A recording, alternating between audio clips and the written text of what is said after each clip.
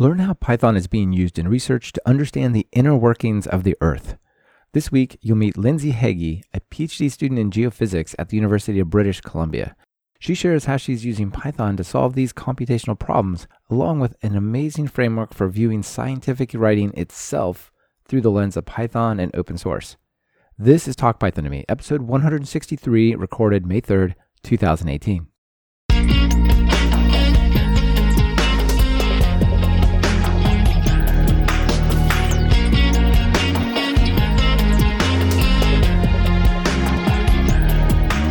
Welcome to Talk Python to Me, a weekly podcast on Python, the language, the libraries, the ecosystem, and the personalities.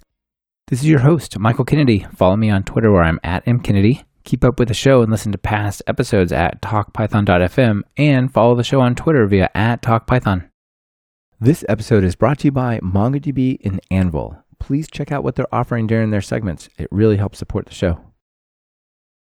Lindsay, welcome to Talk Python. Thanks. Good to be here. It's great to meet you. You're doing some really cool stuff in geophysics intersecting with Python. So I'm super excited to explore that with you today.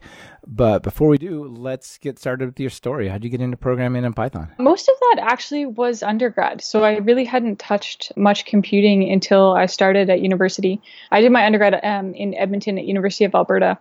And it was in my first year that I sort of got introduced a bit to programming ideas, but that was actually in Perl. So did programming look like a good thing you wanted to do, or were you like, whoa, what is this?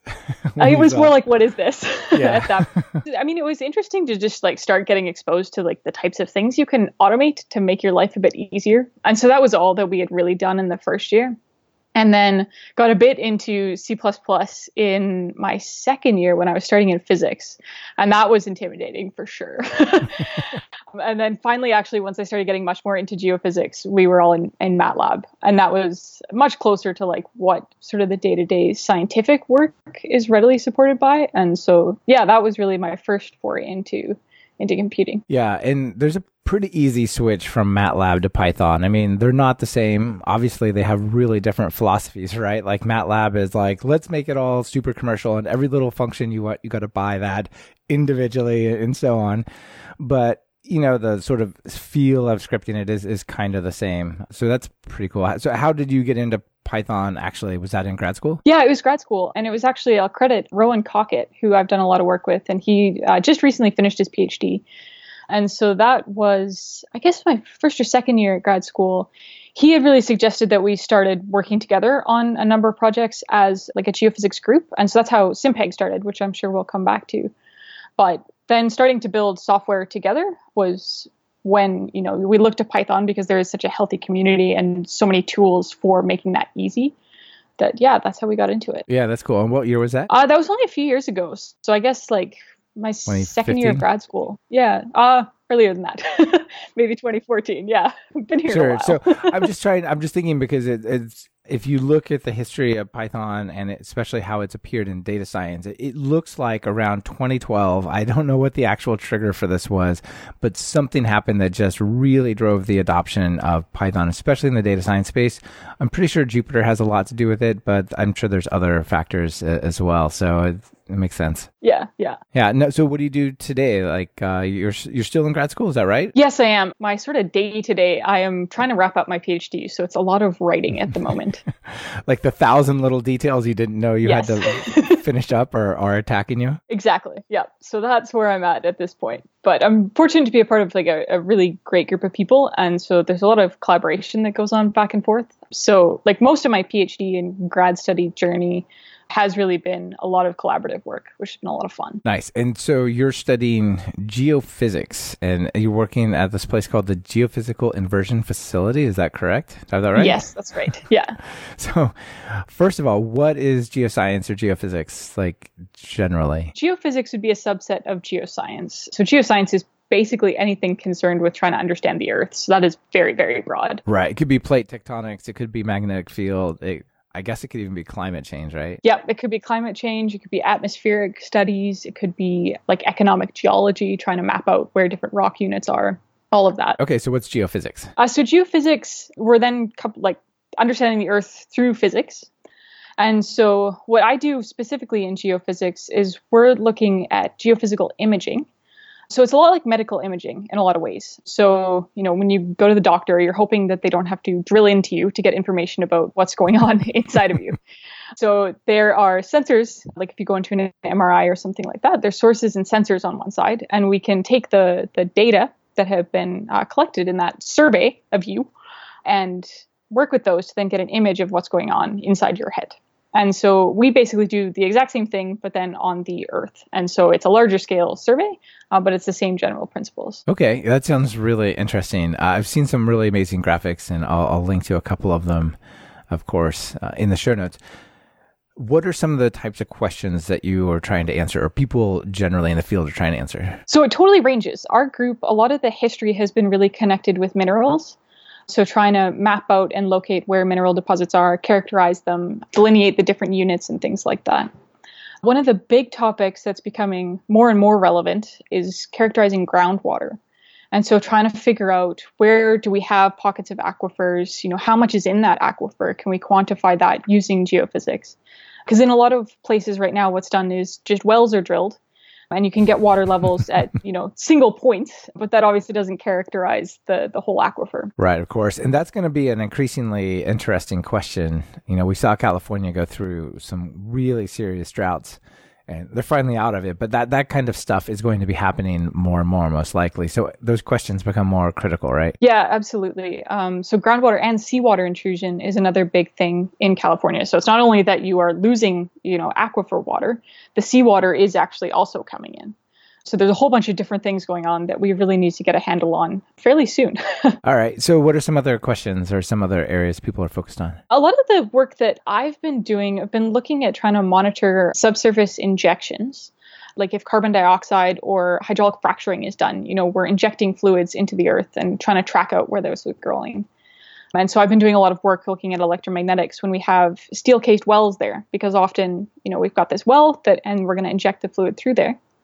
But what's interesting about a well is that it is actually very, very conductive. So in a lot of ways, it's like a big electrode. So it can help us get current to depth.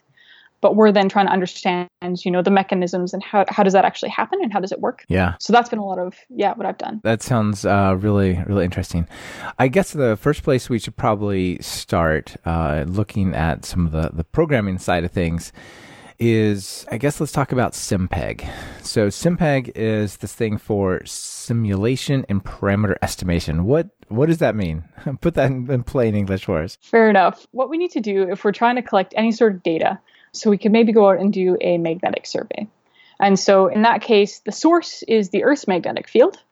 And then basically whatever kind of rocks that you have that are susceptible, meaning that they act like little dipoles. And so they'll try and line up their dipoles with the Earth's field. And then we can go over with a magnetometer and try and find these. And so that would be a magnetic survey.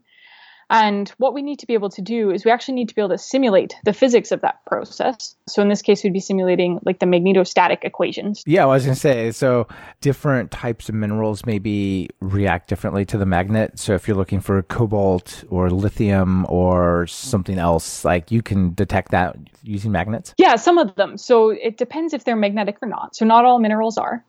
And then the strength can vary.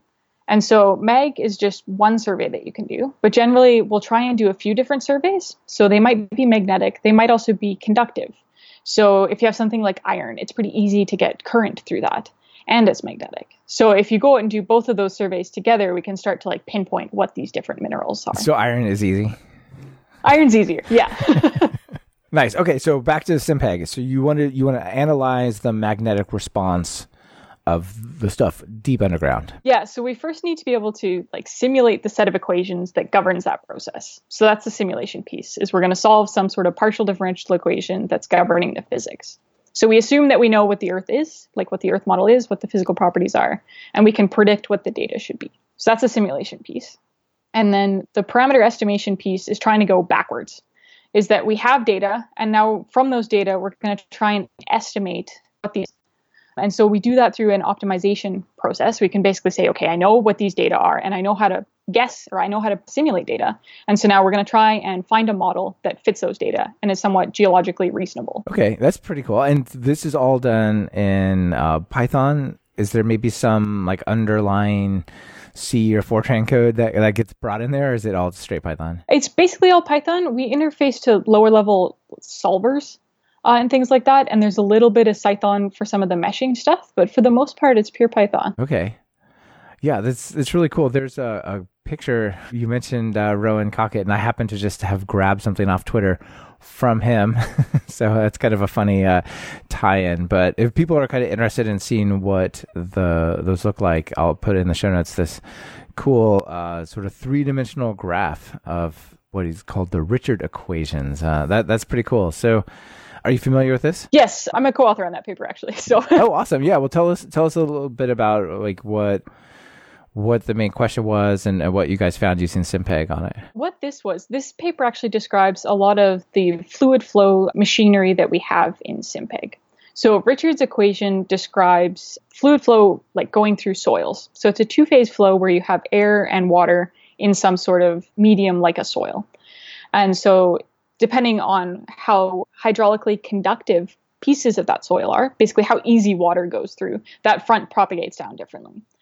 And so in this case, what we developed in this paper is describing like how do we solve those equations.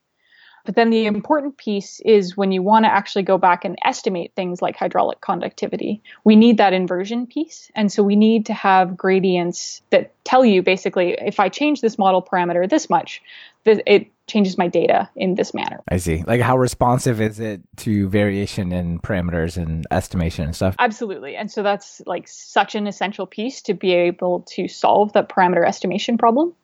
So in this paper, we go through and basically derive all the mathematics for that and then show a couple examples. Yeah, the pictures are really, really compelling and it's pretty interesting. So I think it's really nice what you guys have put together here. So are a lot of people using SimPeg for other work, or is it mostly within your group? It started mostly within our group, but it is starting to branch out a bit.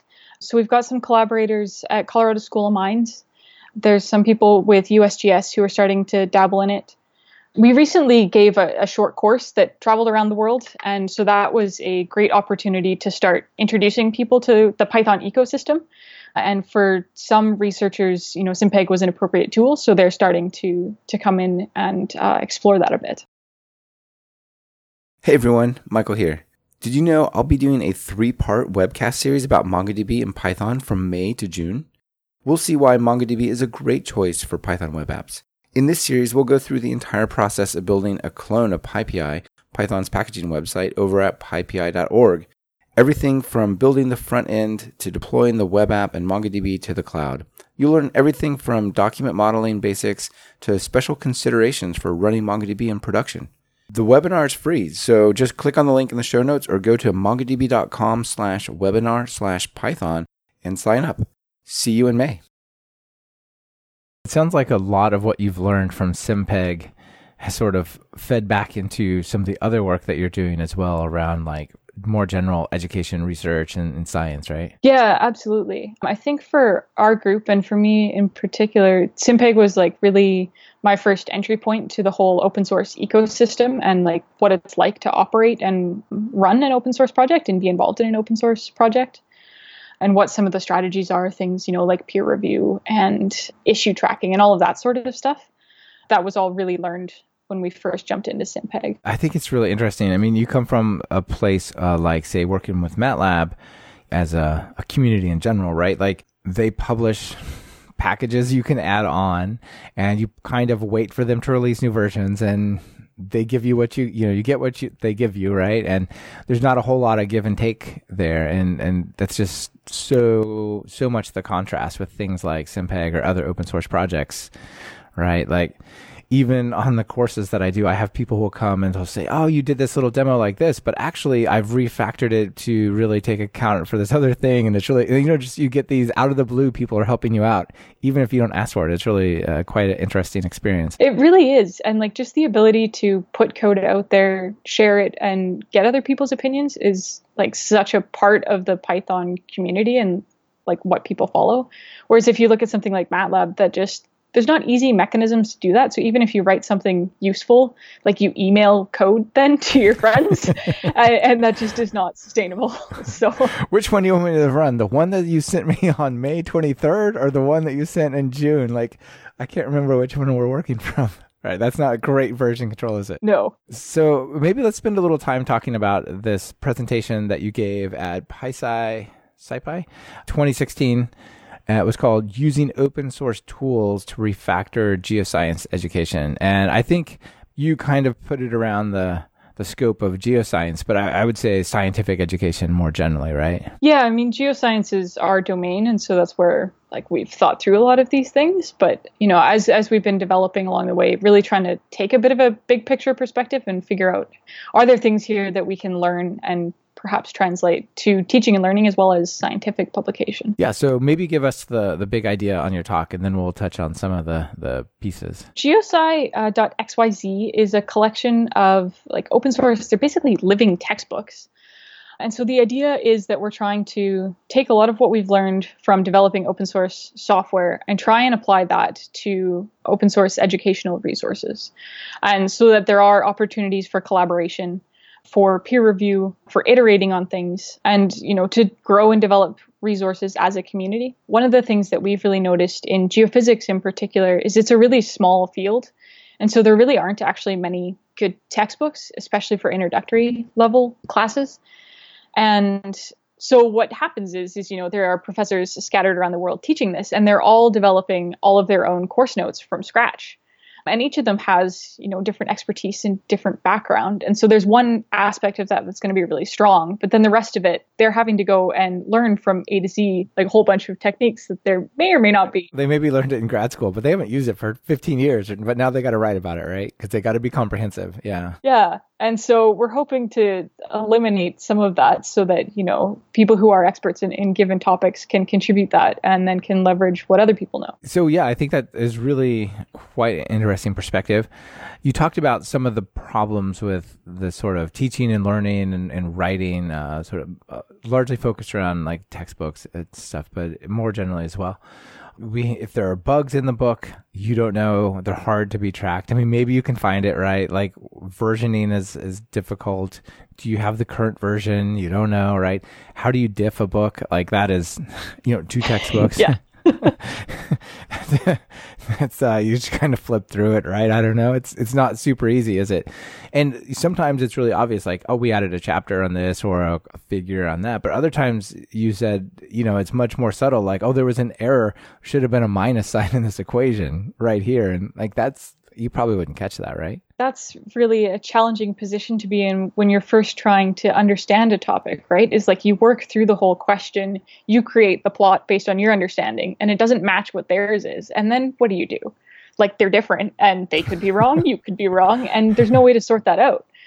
And there's no way to contact the author, really, in most cases. Yeah, it's quite hard. And a lot of times you're a student, so you're well, I'm wrong because I'm new at this. I must be wrong, right? Until, somehow you maybe decide, no, I think I really am right. This is really broken. But yeah, that can be frustrating. So you had a really nice way of breaking down the sort of things involved in that type of creation, that educational content creation, and sort of framing it in terms of concepts from the Python space. And you started with functions, and you asked the question, what are functions in the context of science and writing? So what are functions in that context? There's a few different things to think through. But one of the things that we first looked at, maybe I'll give you a little bit of the backstory before diving into this. One of the big motivating factors for this project was that my supervisor had developed a website quite a number of years ago instead of a textbook. So he was really forward-looking in the sense that he wanted to get content out there for students in a very tangible, easy to interact with way. And so they built this website. It's a great site. But then we found a few typos in it and wanted to try and go in and fix them and realized it was tangled up in this crazy HTML mess. The first I guess, in the refactor of this was really identifying what actually is the data here? What's the data and what is the packaging? So in this case, really the data is just the text and the equations and the images. The HTML and CSS, all of that is just packaging. And so in this case, perhaps a function is actually like Sphinx.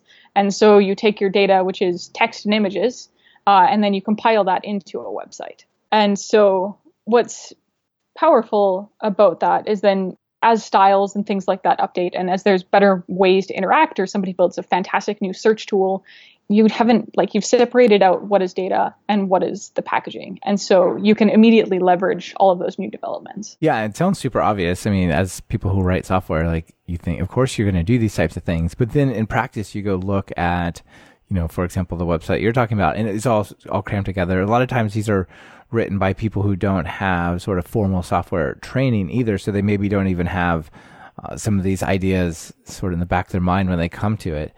And so, so you're like, all right, well, let's break this out into restructured text. People can edit that super easy. I mean, you probably know LaTeX or something that's like an easier version of that. So that's good.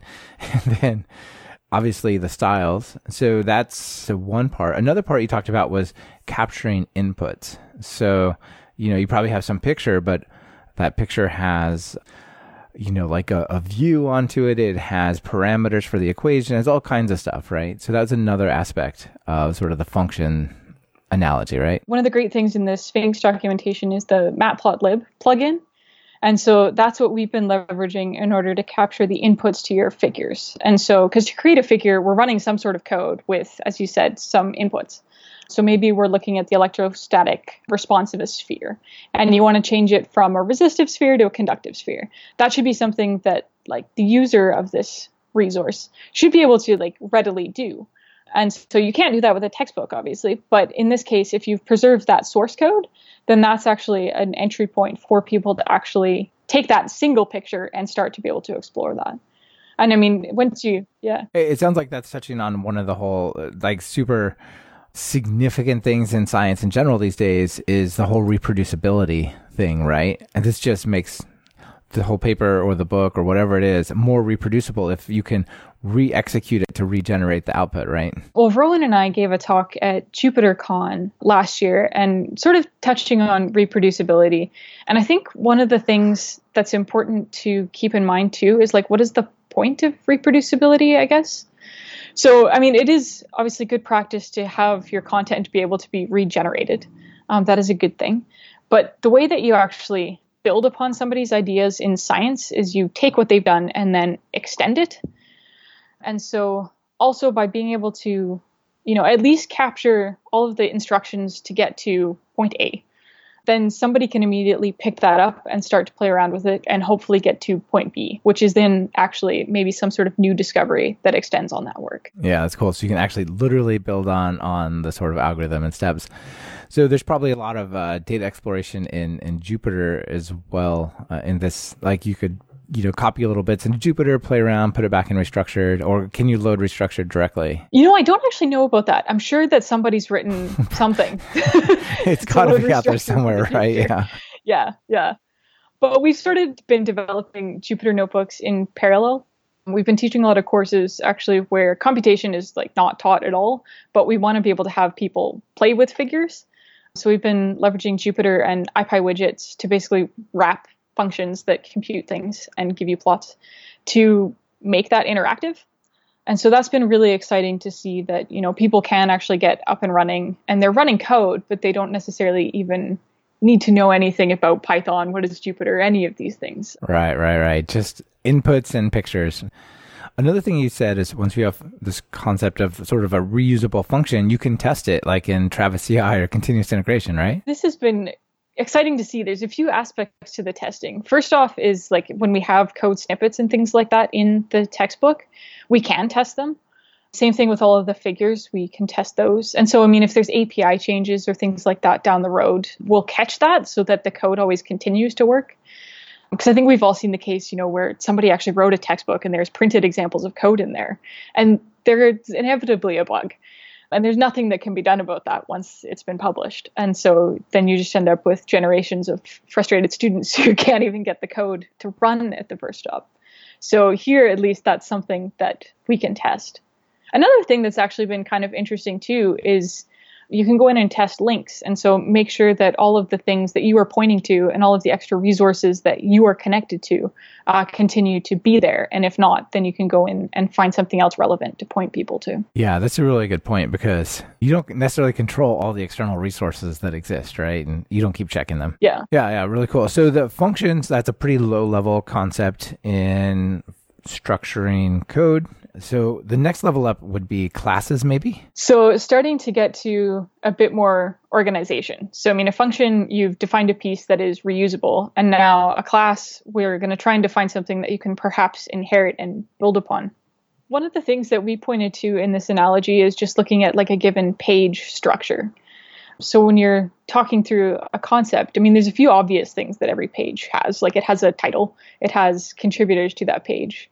One of the things that we've been trying to promote is a purpose statement on each of the pages, to give just like a high level overview of why should I care about what is on this page. I think that's a really good idea, because one of the major benefits of people writing, say, like unit tests against real proper, software code is when you're done. Like if you put out all the things it's supposed to do in the test and it does them, well, you can stop messing around, because people can like fiddle with the code and think about what it might need in the future forever, right?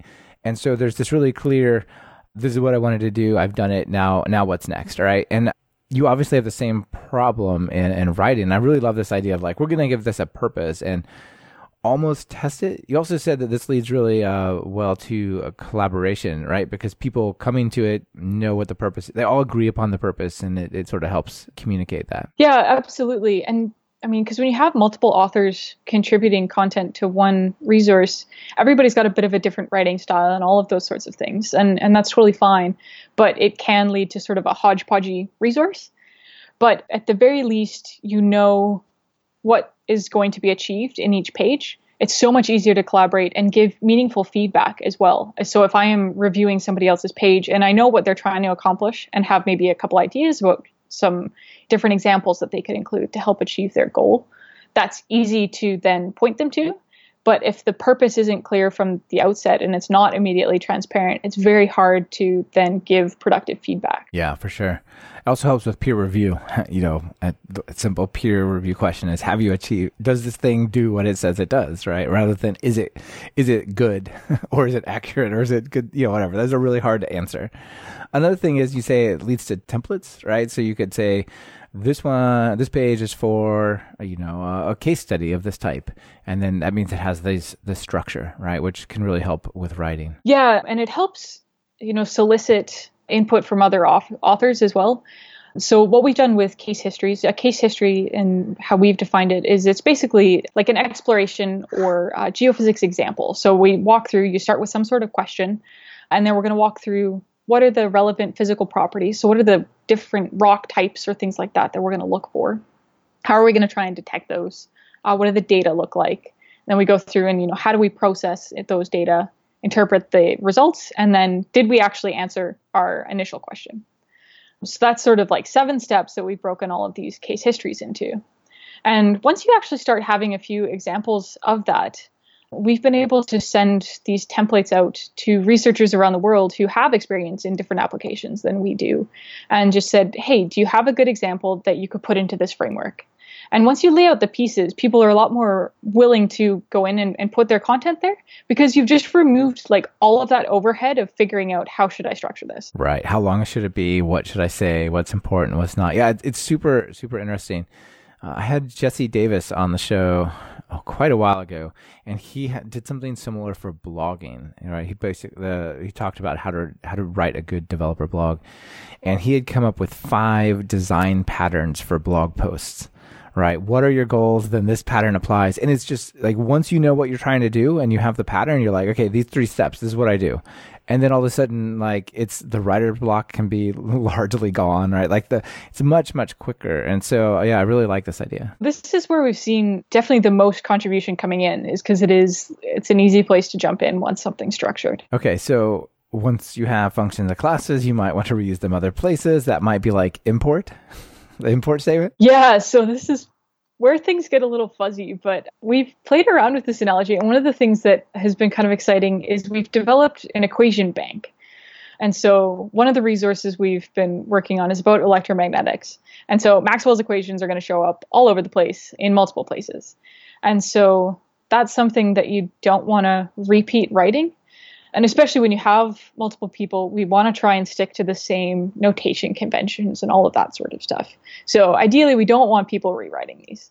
So we've actually set up an equation bank, and then that's something that you can just include in your page, is just include Maxwell's equations. That's cool. And so if there's a mistake, you fix it in one place, right? And it fixes it everywhere. Exactly. Yeah. Nice. And let's see, you could also maybe think of links as external, as sort of an thing you import, like an external resource that you depend upon. Yeah, in a sense, because in like what you're doing in that way is you've got some word that's linked. So, maybe we've linked the word to some sort of specific geophysical system.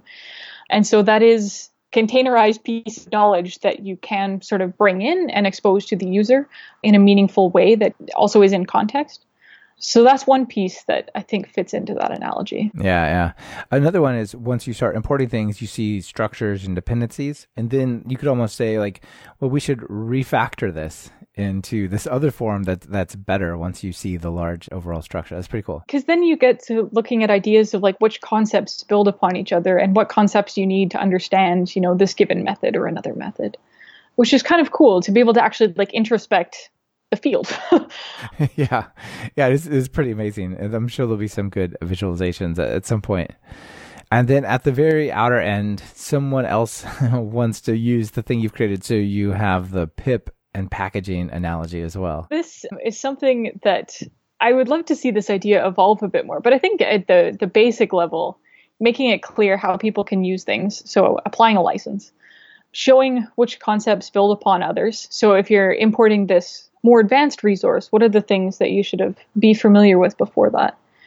And then as well as versioning and all of that, make sure that that's clear when you're changing things. This portion of Talk Python to Me is brought to you by Anvil.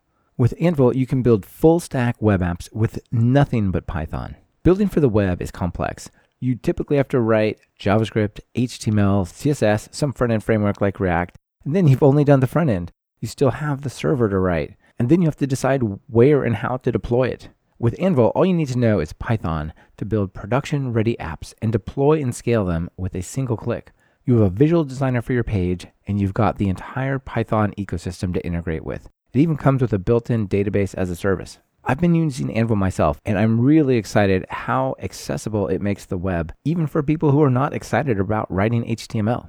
And if you happen to take my 100 Days of Code course, you'll see near the end, we actually spend a lot of time building a really cool web app with Anvil. I'll put that app in the show notes, but you can find it at pypoint-100days.anvilapp.net. Get started at talkpython.fm/anvil, and they'll throw in a 10% discount on an individual plan just for you TalkPython listeners. If you've been afraid of the web, go have a look. This is something special, and they're doing really interesting things with Python.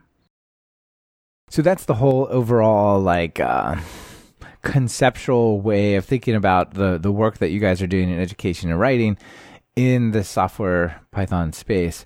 But you actually took a lot of the tooling literally from the software space, right? Things like Git and continuous integration. What all did you use there? Everything's hosted on GitHub. So that's our peer review mechanism. That's all the versioning for us, issue tracking, all of that. We have used Sphinx to actually build the pages. And then I did mention that the Matplotlib plugin has been one that we're using to generate these reproducible figures. We started out hosting stuff on Read the Docs, but then the site got way too big. So we host it separately now. Yeah, and then Travis CI for all of the testing pieces. It's not just the concept of it. You're actually applying a lot of these tools and techniques to it. That's pretty cool. Oh, yeah, and then Jupyter throughout as well. Yeah, I'm sure Jupyter is in there. Are you guys moving to Jupyter Lab these days? Or are you sticking with Jupyter? What's the thought there? I've dabbled in Jupyter Lab. I'm quite excited to start diving into it a bit more. I've just been with writing. I'm trying to wrap up the PhD. I'm hesitating diving into new and exciting tools because it's easy to lose track of time there. Yeah, I can imagine that the defense probably has top priority. Yeah, at this point. Yeah, Jupyter Lab looks really cool. I haven't done anything with it, but I've kind of looked and said, oh, this looks a little nicer than Jupyter. Maybe I should start learning this. I've been excited to see some of the Markdown plugins and things like that they've been working on, and actually being able to execute and test code within Markdown. So that, because I think there's a lot of utility there for the writing that we've done to make that process a lot easier for contributors. So that I'm excited to start playing with. Yeah, I really like this idea of testing your work. And one of the things that I've seen as something of a detraction from the whole notebook way of working, and I definitely see the exploration and flow benefits, but one of the things I see is less good is it's harder to say, run tests over your Jupyter notebook or do code coverage of the code in your Jupyter notebook as part of those tests and things like that.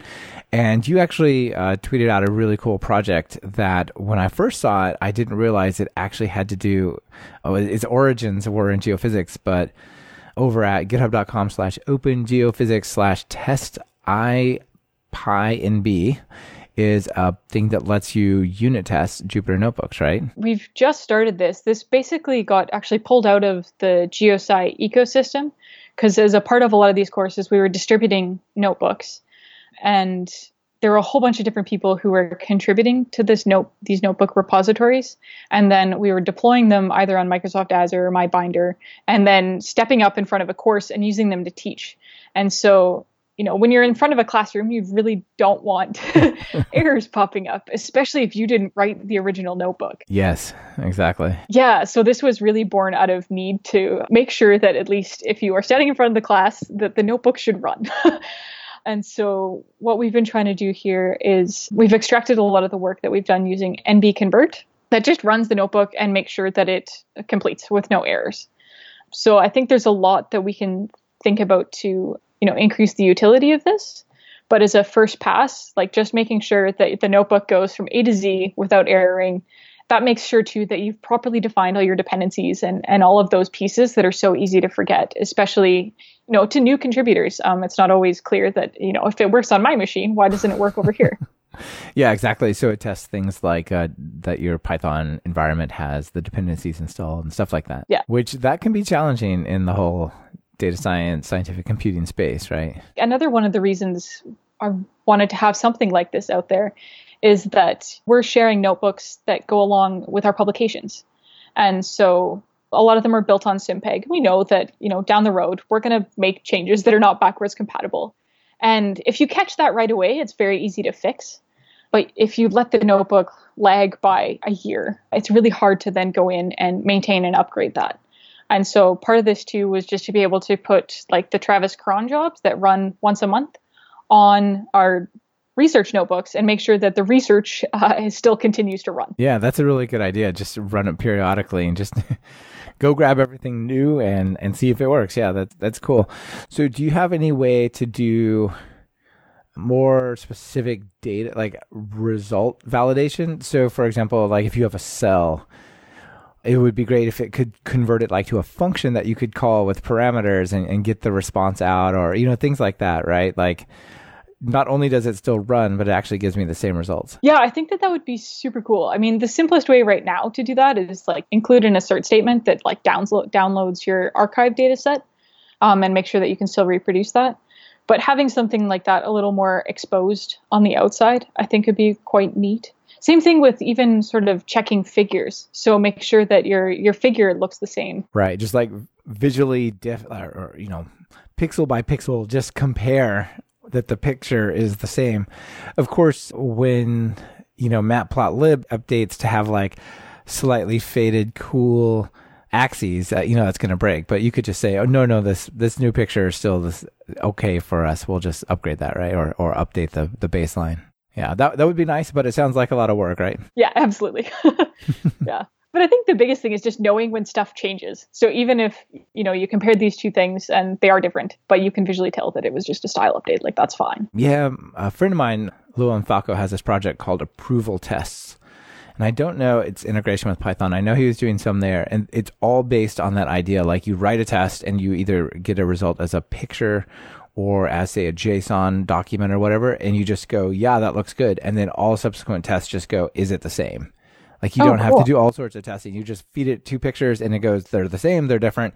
And you can either reapprove the new one or it's an error, right? And so like that idea, I don't know, maybe somehow these can be put together. It sounds cool. Yeah, that'd be interesting. Yeah. Nice. So one thing that sort of comes to mind in this whole space is there's got to be a lot of data that you're collecting to get all these pictures and stuff, right? Like the Earth is big. So what are some of the challenges around like big data in geophysics? So in a lot of cases, we're not necessarily encountering sort of the same style of big data problems that you think about when you think of like social media. We don't have data sets that are that big, at least in our group. Not like CERN, for example. No, not nearly like that. But a lot of what we're working with is small, disparate data sets. And so we'll have collected, a whole bunch of different types of geophysical surveys over one setting. And now we want to try and integrate all of those different data types and figure out, okay, like what is this telling us in terms of the rocks? Like what does that mean in terms of the geology?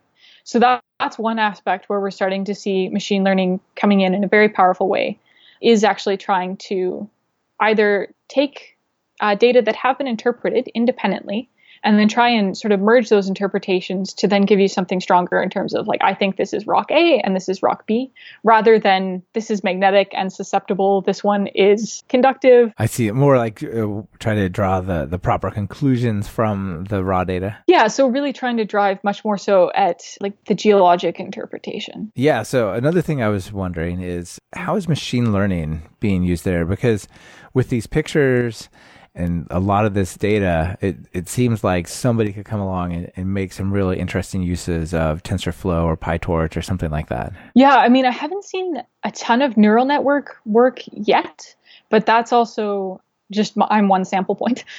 Where I have seen a fair bit of work done is on the clustering side of things.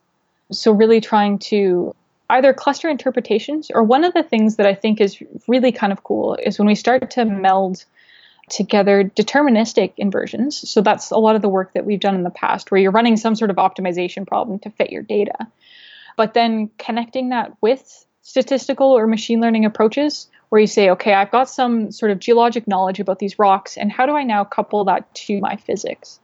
So that's one area where I think there's a lot of potential. Yeah, we're just at the beginning of all this machine learning stuff, right? So who knows what it'll look like in 20 years. Yeah. It'll be wild. So it sounds like you do a fair amount of programming around your research projects and stuff. And I know what the world looks like as a full-on software developer, right? You write a lot of code and things like that.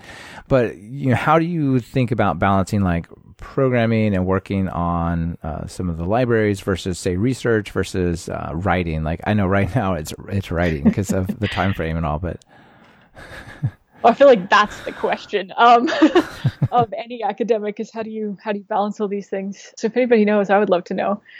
But I think in a lot of ways, what's been powerful with the group that I'm in is that a lot of this is collaborative, so that there are pieces that you're working on together in each of these aspects. Because, I mean, as an academic, you do need to write about the things that you've been doing. So you need to do things, and that involves, programming and research. And then you need to share that with the world. And so that's writing. Yeah. And I think having this open source angle to it, the collaboration really helps, right? Because other people can do some of the programming where they have the specialty, right? Absolutely. And there's less duplication of efforts, especially on a lot of those like more mundane tasks of just like parsing data files and things like that.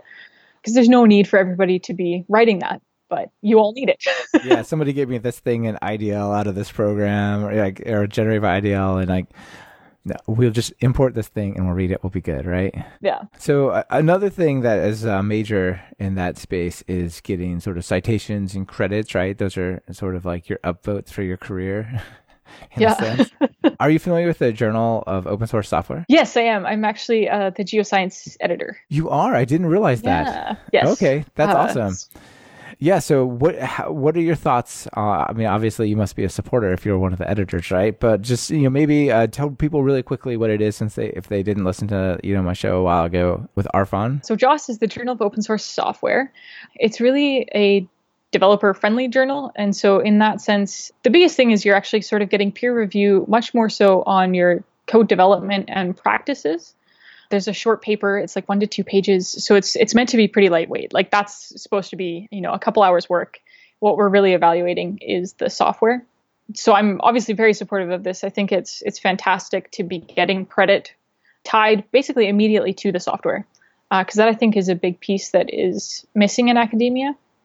But one of the things that I've been really sort of stunned by, I've been with JOS now for almost a year, is just like what a positive process it is. I send out requests for reviewers and people not only say yes, they're very enthusiastic to jump in and learn about projects.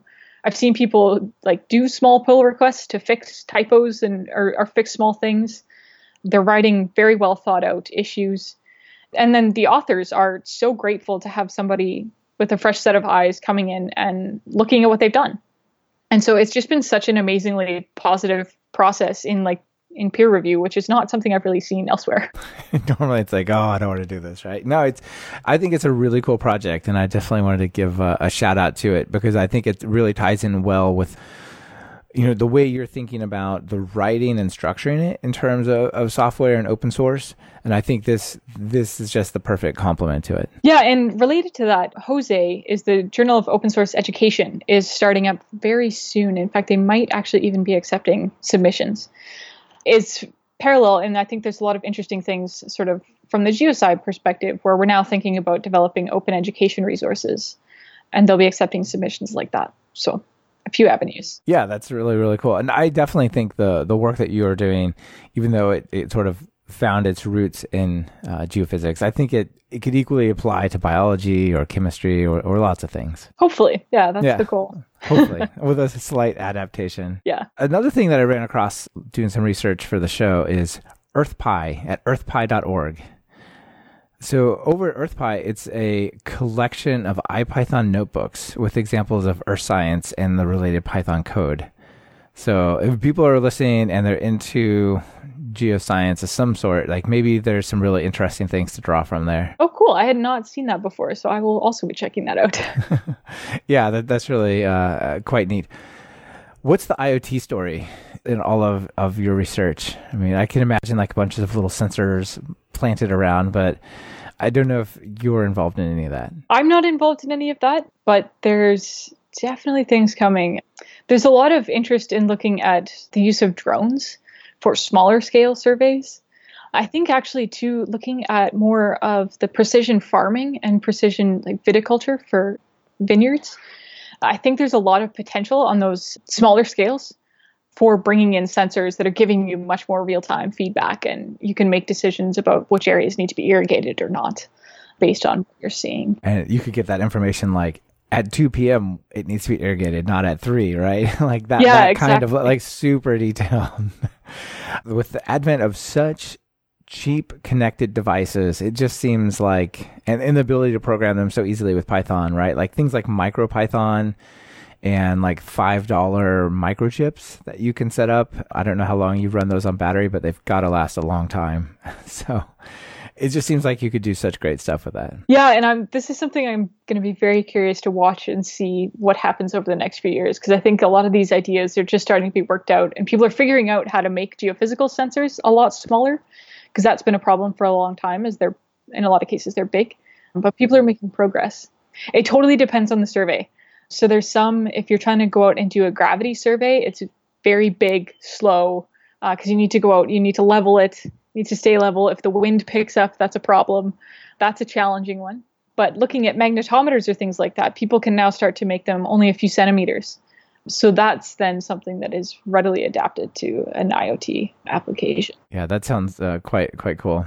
All right, well, I think maybe we'll leave it here for our geophysics talk. But of course, I have 2 more questions for you before you go. So if you're going to write some Python, code, what editor do you use? Or editors, if you use more than one, I guess. Well, it'll be Jupyter and Sublime is the combination I use. Nice. Yeah, I figured Jupyter must be in there. Although maybe Jupyter Lab someday. I don't know. We'll see. Yes, absolutely. Nice. And then notable PyPI package. I mean, we definitely have SymPeg.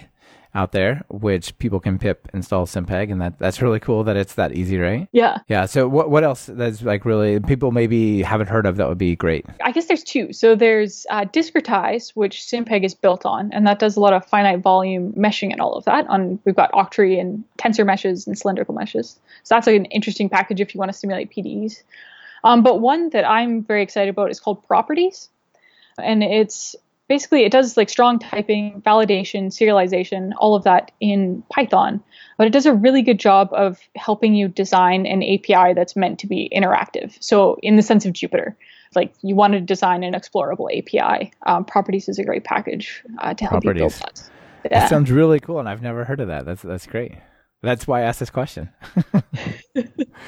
That's awesome. Okay, so final call to action. Maybe there's educators or scientists out there who would like to adapt some of the work you've done. What could you say to them? Yeah, I mean, I think that if they have ideas and want to contribute directly to any of these resources, we are always keen to have more contributors. I think, too, that, trying to build in a way that promotes community and build in a way that you can invite others to go in and contribute is such a powerful thing to keep in mind. Is because then you yourself don't have to do all of the work, and the end product that comes out is going to be better than any one person could have done. And sort of the parallel to that then too is if you see something that you have ideas about how to contribute to, get involved and get in touch. People are always looking for contributors, and everybody has something to add, even if you don't know how they are approaching it or where to even start. So yeah, it doesn't have to be a major rewrite of some system, right? Like first contributions can be much smaller, just a little thing you can fix, right? Yep, absolutely. Absolutely. All right. Well, Lindsay, thank you so much for being on the show and sharing what you're up to. It's been really fun to chat. Thanks, Michael. It's been good. Yeah, and good luck on the dissertation defense. Thank you very much. Yeah, bye. Bye. This has been another episode of Talk Python to Me. Our guest for this episode has been Lindsay Heggie, and it's brought to you by MongoDB and Anvil. Interested in seeing how web apps are built with Python and MongoDB? Register for my webinar I'm doing with MongoDB over at mongodb.com/webinar/Python. See you there. Anvil lets you build your web apps quickly and easily. With Anvil, you can get your web app in Python up and running in hours, not weeks. Want to level up your Python? If you're just getting started, try my Python Jumpstart by Building 10 Apps or our brand new 100 Days of Code in Python. And if you're interested in more than one course, be sure to check out the Everything Bundle. It's like a subscription that never expires. Be sure to subscribe to the show. Open your favorite podcatcher and search for Python. We should be right at the top. You can also find the iTunes feed at /iTunes, Google Play feed at /play, and direct RSS feed at /RSS on talkpython.fm. This is your host, Michael Kennedy. Thanks so much for listening. I really appreciate it. Now get out there and write some Python code.